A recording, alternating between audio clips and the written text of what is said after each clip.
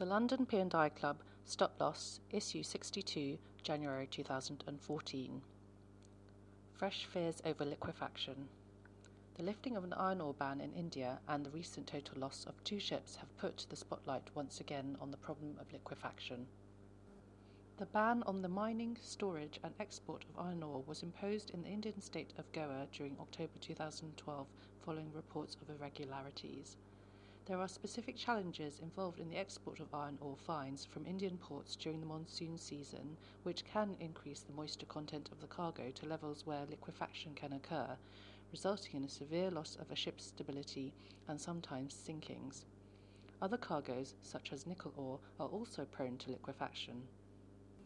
Last month, the Supreme Court lifted the ban in Goa to allow the e-auctioning of 11.5 million tonnes of excavated iron ore, which has been lying unused since the ban was introduced.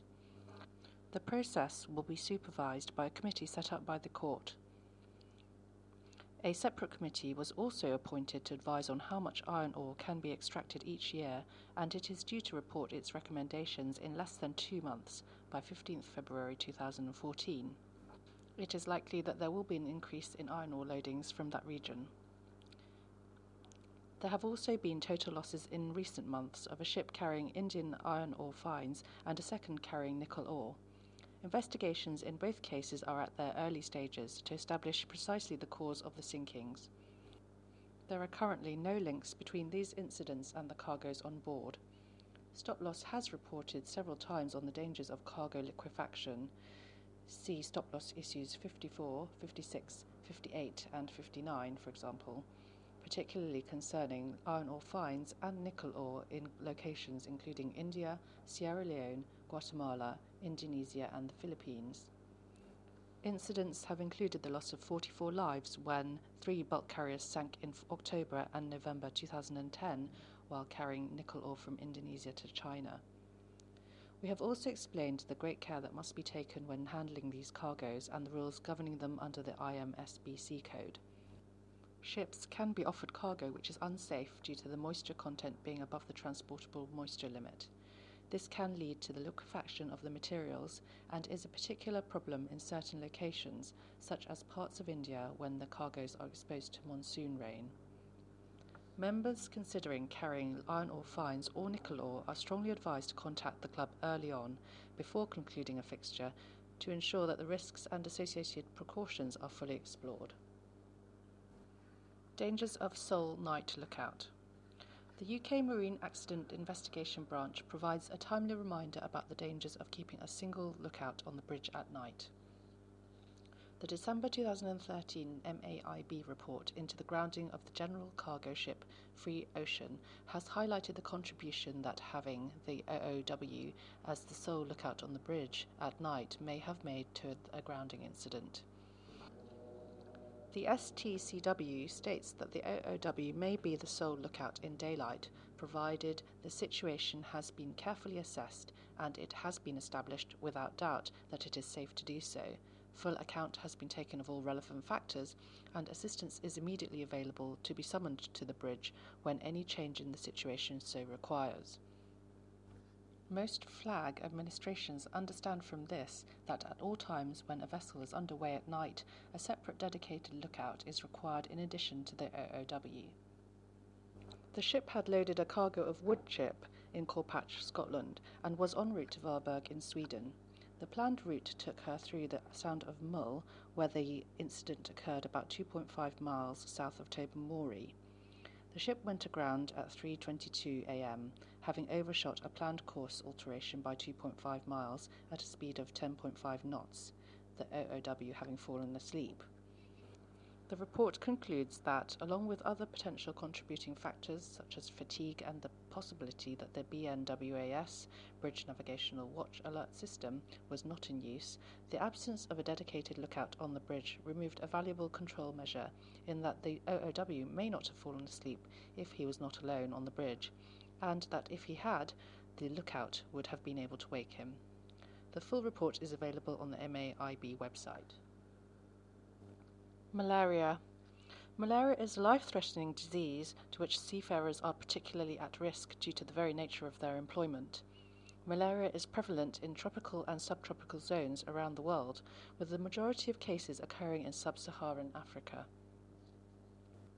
According to the latest World Health Organization estimates, there were about 219 million cases of malaria in 2010, resulting in an estimated 660,000 deaths. The London P&I Club continues to handle a significant number of claims relating to serious illness and death of seafarers who have contracted malaria, with one recent case resulting in a costs exposure of about $300,000. Malaria is transmitted by the Anopheles mosquito, which carries the Plasmodium parasite. When the Anopheles mosquito bites a person and injects the malaria parasites into the blood, the parasites multiply in the liver and infect red blood cells. From the time an individual is bitten by a mosquito carrying the Plasmodium parasite, malaria will develop in 7 to 21 days, the incubation period. The first symptoms, fever, headache, chills, and vomiting, may be mild and difficult to recognize as malaria. If not treated promptly, the disease can progress to severe illness, often leading to death. It is for this reason that malaria poses a greater risk for seafarers if symptoms manifest themselves at sea, remote from shore-based medical facilities. Prevention. The WHO recommends the use of oral antimalarial medication, chemoprophylaxis, which is usually to be taken in advance of entering high-risk areas. Various antimalaria drugs are available, the choice of which will depend upon a number of factors, including the geographical location, locally drug-resistant strains of malaria, and expected period of exposure. Ships that could potentially enter malarial endemic areas must carry on board an adequate stock of antimalaria medication for prophylaxis of the crew and treatment where necessary. It is recommended that medical advice be sought when deciding the type of drug, quantity, combination of medication, dosage and time frame, prior to arrival, during stay and following departure from the malarial region. Risk awareness and forward planning by ship managers and crew is therefore of vital importance to ensure timely implementation of precautions. A log of all antimalarial drugs administered to and taken by individual crew members should be maintained. Other practical preventative measures include encouraging crew members to dress so as to restrict exposure of bare skin, application of insect repellents, and keeping accommodation closed down, particularly between dusk and dawn when mosquitoes are most active. Both the WHO and the US Centre for Disease Control provide comprehensive information and guidance which may be accessed at various internet links, including www.cdc.gov and www.who.int. In the event of any crew members appearing to present symptoms, or if in any doubt, members are advised to seek urgent professional medical advice and inform the club immediately. The London P&I Club's Ship Inspection Programme, Temporary and Preliminary Notices and Navigational Safety Warnings. The London P&I Club's Ship Inspection Programme considers many aspects of an entered ship's operation, including that of Section 2, Safety of Navigation. In the last year, the department has noted a rise in the number of deficiencies related to temporary and preliminary notices, T&P notices, and at the same time, the increasing frequency of negative findings relating to the management of radio navigation and meteorological warnings via Navtex and SAT-C safety net. The most commonly recorded finding relating to T&P notices is that T&P notices are not managed or applied to the chart folio. An assessment of the latest voyage charts could confirm to a surveyor whether or not T&P notices are being applied to the chart folio, and if not consistently applied, this can deprive the ship's navigating officer and officers of the watch of valuable passage planning information. It should be noted that T&P notices can vary greatly in content, but may include information about the location and duration of subsurface operations such as pipe, cable laying, or offshore oil and gas exploration. Other information regarding the temporary location of voyage and or berth closures are amongst the vast array of information types available, which may influence the planning or conduct of a passage.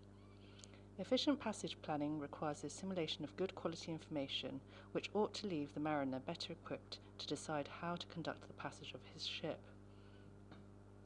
A further finding, which can often accompany a finding in relation to T&P notices, relates to the management of navigation meteorological warnings. Commonly, such findings refer to a lack of observation of these navigation warnings and/or a system by which that information is collected, applied, and displayed for watchkeeping officers to monitor. Equipment deficiency is also a common cause for a negative finding. It was a lack of observation of the meteorological information which was being provided by the Navtex system on the bridge of an entered ship, which contributed greatly to a significant oil spill claim recently. On the bridge of the anchored ship, the Navtex equipment was fully operational and properly set for the Coast Navtex stations in the area. Unfortunately, there was no established system by which the information, navigational or meteorological, was read, considered and applied on the bridge. Despite being the Northern Hemisphere summer, heavy weather was forecasted by various means, including Navtex, but was quite unexpected at that time of year. By the time the poor weather struck, it caught the bridge team by surprise in the early hours of the morning. In the time that it took to get the main engine online, the ship had dragged her anchor approximately 1 nautical mile onto a rocky shoreline, puncturing her bunker tanks. The resultant spill cleanup and associated claims ran in excess of $44 million. Officers should be reminded of the full extent of the chart and publication folio to which corrections apply, and be reminded of the risks of ignoring sources of navigational and meteorological information. London P&I Club Safety Poster Range. The club is delighted to announce the release of a range of 3 safety posters which will be making their way to members over the coming weeks. The posters reflect prominent safety themes and are intended to catch the mariner's attention and help instill good basic operational practices on board. The 3 ACE3 sized posters on the subjects of fire drills, movement around the ship, and gas detection meters will be available in English, Mandarin, and Vietnamese languages. The club will be in touch with all members soon to establish their individual requirements for hard copies, which will be distributed by mail in due course. Accident Investigation World Roundup. In this regular column, we round up some of the eye-catching accident investigation reports from around the globe. Arklow Meadow, MAIB, United Kingdom. An investigation into the release of phosphine gas from fumigant socks during cargo discharge. The report provides an insight into the importance of ship's crew familiarity with procedures for the handling of fumigants on board ship. Mel Celerang, ATSB, Australia. An investigation into the serious injury of a seaman who was moving around a hatch coaming while greasing the hatch cover landing pads when he slipped and fell onto the top of a container in the cargo hold. This incident highlights the fact that seemingly simple tasks that are undertaken with the best of intentions often have the planning and risk assessment stages inadvertently overlooked. E.R. Stralsund, FBMCI, Germany. An investigation into the fatality of a seaman in the engine room. The report highlights the dangers of improper securing arrangements for heavy materials at sea. Sage Sagittarius, JTSB, Japan. An investigation into the death of a company superintendent in a ship's self-discharge equipment during the discharge of coal.